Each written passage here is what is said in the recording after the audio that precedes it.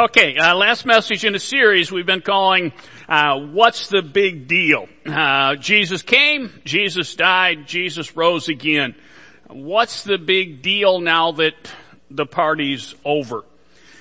And what I will simply say to you, and this will be simple just like most everything else I try to say, if Easter changed everything, and if we believe the tomb is still empty, then to me it makes sense that the transformation that Easter generates should continue. It should continue in our lives. It should continue in our church. And I would just, again, most of this is reminders. But in the time between when Jesus stepped out from the tomb until he ascended into heaven, he did a lot of things, but I would call attention to three specific ones. And again, what's the big deal now that the party's over? One of the things he did was he sought out those he loved. When Jesus came out of the tomb, he continued to be a man on a mission. It wasn't just, oh, that was interesting. What can I do now? He had an agenda, and his agenda was specifically to interact with those with whom he had established relationships. And he intentionally, with a design and a purpose in mind, sought out those he loved. And as he sought them out, he restored those who were broken, hurting, and discouraged. They were dazed and confused by the whole arrest, crucifixion, burial, resurrection. Again, they'd never heard this before like you and I have. And so they were simply trying to figure out what in the world just happened and what do we do with that. So some of them had seen their dreams crushed. They were discouraged. They were overwhelmed. And he sought them out so that he might restore those who were broken, hurting, and discouraged. And then he sent those who loved him to continue the work that he started. So he sought them out, he built them up, and he sent them on the mission that he came to establish. Again, some of these are stories I've told often as it relates to Easter. One of my favorite parts of the Easter story is in Luke chapter 24. I'm not going to go there, but I'll just paraphrase.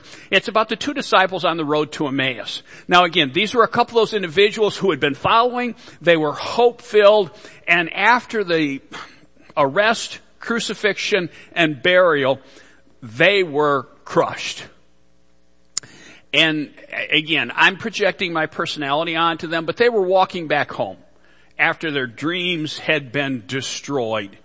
And to me, I just picture them kind of trudging along with their heads down, broken, discouraged. And as they're walking along, they're joined by a third person. Well, this third person was Jesus resurrected, but again, I don't understand it. That's on the top of my list of questions when I get the opportunity to ask them and have them actually answered, is what was different? How is it that they didn't recognize Jesus? Again, they'd hung out with him. Why didn't they recognize him? I don't know. Doesn't really matter because they didn't. And they're walking along and he says, geez, you guys seem really bummed. How come? And it's like, are you the only person on the planet who doesn't know what just happened? And they say, you know what, we thought Jesus was the one and he's gone and we just don't know what to make of it. And they're walking along and they get to their home and this person, Jesus, pretends like he's going to keep going. And they say, well, no, come on, stay with us. And so he does. And when they break bread together, in that instant, they recognize that it's Jesus. Now again, remember, he sought out those he loved. He restored those who were broken, hurting, and discouraged. That's that moment of restoration. There is this incredible aha moment. Oh my! This is Jesus. It's not over. And you know what they did? They had shuffled home from Jerusalem to Emmaus. And they were tired, broken, discouraged. They realized it was Jesus.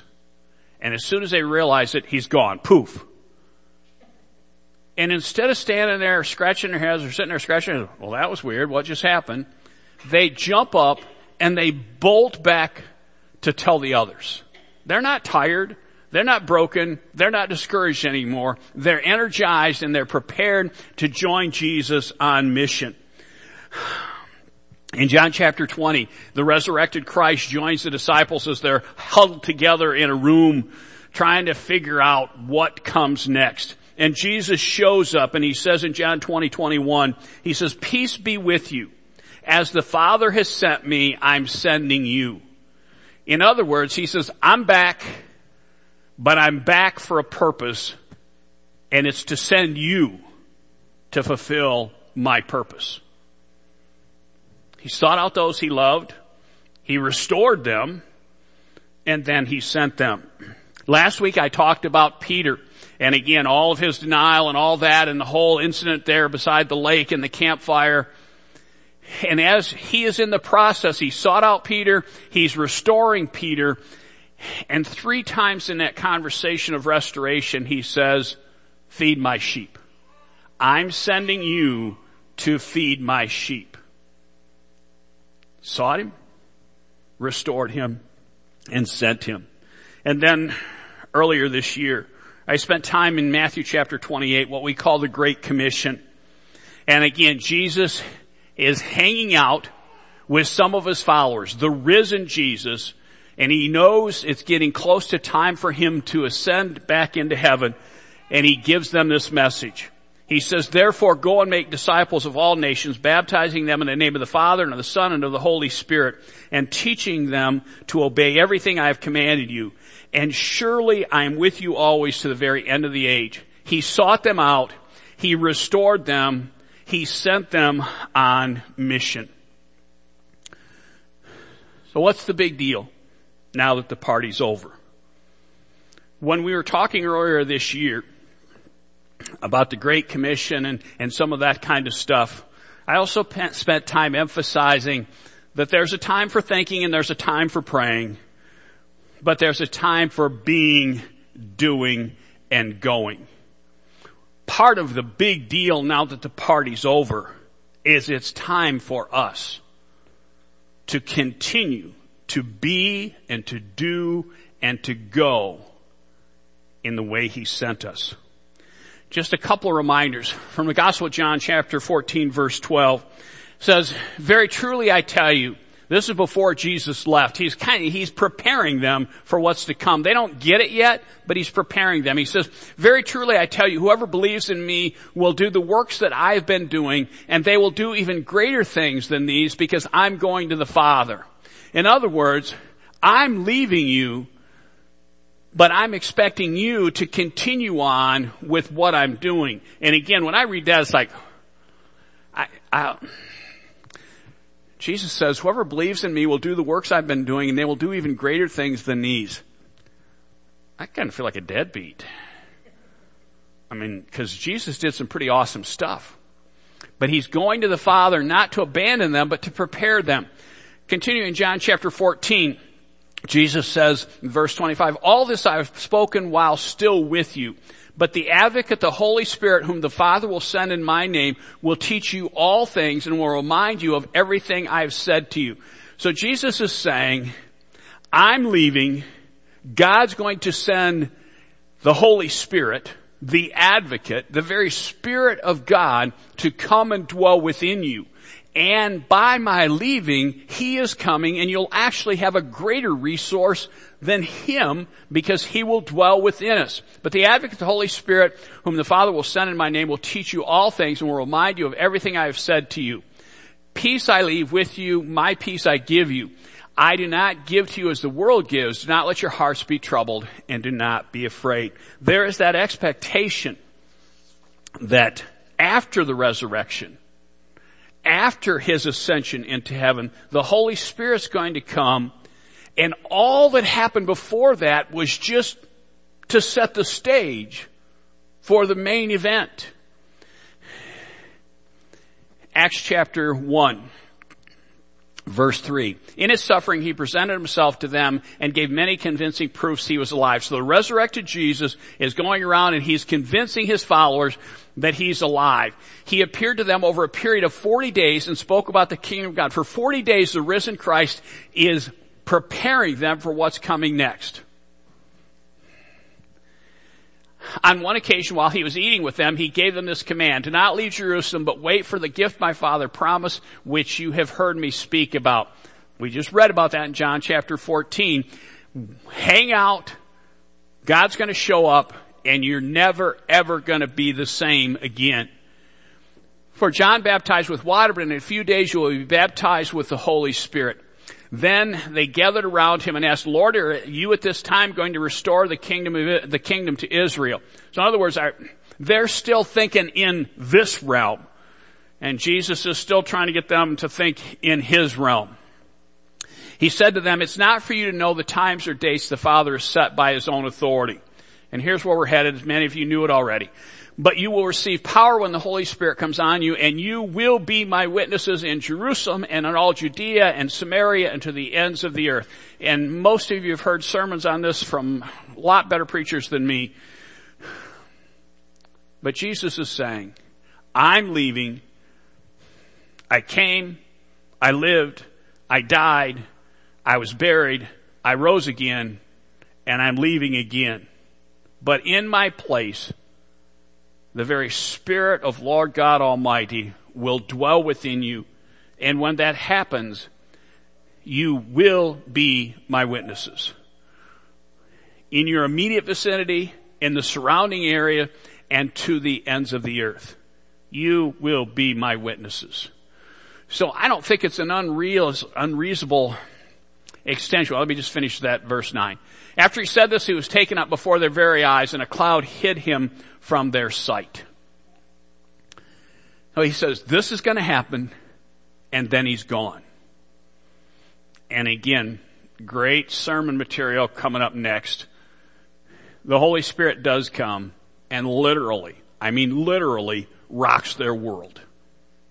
And they in turn rock the rest of the world. Came, lived, killed, buried, rose. And as he's ascending, he says, the mission is now yours. And to make you adequate for a mission that you're wholly unqualified for, my Spirit will come and dwell within you till the end of time and beyond. What's the big deal now that the party's over? Once the first Easter party was over, those who attended were transformed for all of eternity. And they then set about transforming the rest of the world for all of eternity. That's why we're here today, because of what happened after the first Easter party. That's why we're here. So, as I said last week, if Easter's a big deal in our life, which most of us affirmed last week if we were here, that it was. So if Easter's a big deal in our life, it should lead to our ongoing transformation and our ongoing investment in the mission of the risen Christ. Couple simple reminders. Where I started, I'm coming back to. Understand, this was not just the day after he stepped out of the tomb. The risen Christ is always seeking you. He's always looking for you. You know, some of you have those people that if you're going to a group meeting, you're automatically looking for them. You want to see whoever it is because that makes it a good event. That makes it a positive experience for you. That's the way Jesus is with you. He's looking for you. And again, I'm sure this is not true of anyone else, but sometimes I mess up. I know that shocks most of you, but sometimes I mess up. And so to me, a part of the beauty of this is He's always restoring us. Jesus is always looking for me. Where's Steve? What's he up to now? Oh, that's what he's up to now. Let's tune him up a little bit. He's always looking to restore you to the fullness that He has envisioned for you. And He's always sending you. He always has mission for us. The question is, how do we respond? And again, that's not a bad thing. To me, it's a reminder that His mission matters. And a part of that mission is continually transforming me into the person He created me to be. He sees all of my potential, and He sees all of your potential. And He desperately wants us to realize that potential as we draw closer to Him. That's why He seeks us. That's why He restores us. And as He restores us, He realizes we have a message for others, and that's why He sends us. I know some of you are like me, and you may do the Jesus Calling daily devotional. And I just want to say, for those of you who have already read today, this passage was in my notes before I read it this morning. So don't think I get my inspiration with Jesus Calling just before I leave for church. All right? You don't care. I know. Philippians chapter 3, Paul says, now this is Paul. This is the guy who started churches all over his part of the world and who just had a testimony. His life was radically changed, and others were dramatically changed because of him. But he says in verse 12 of chapter 3 of his letter to the Philippians, not that I've already obtained this or have already arrived at my goal, but I press on to take hold of that for which Christ Jesus took hold of me. Jesus came out from the tomb to take a hold of you in the best way possible. And Paul's saying, yeah, I may have been a part of some great things, but I know He's got more for me, and I know He has more for you, and I know He has more for me. Not that I've already obtained this or have already arrived at my goal, but I press on to take hold of that for which Christ Jesus took hold of me. The resurrection is not an invitation to say, whoo, hallelujah, I love Jesus, I've arrived.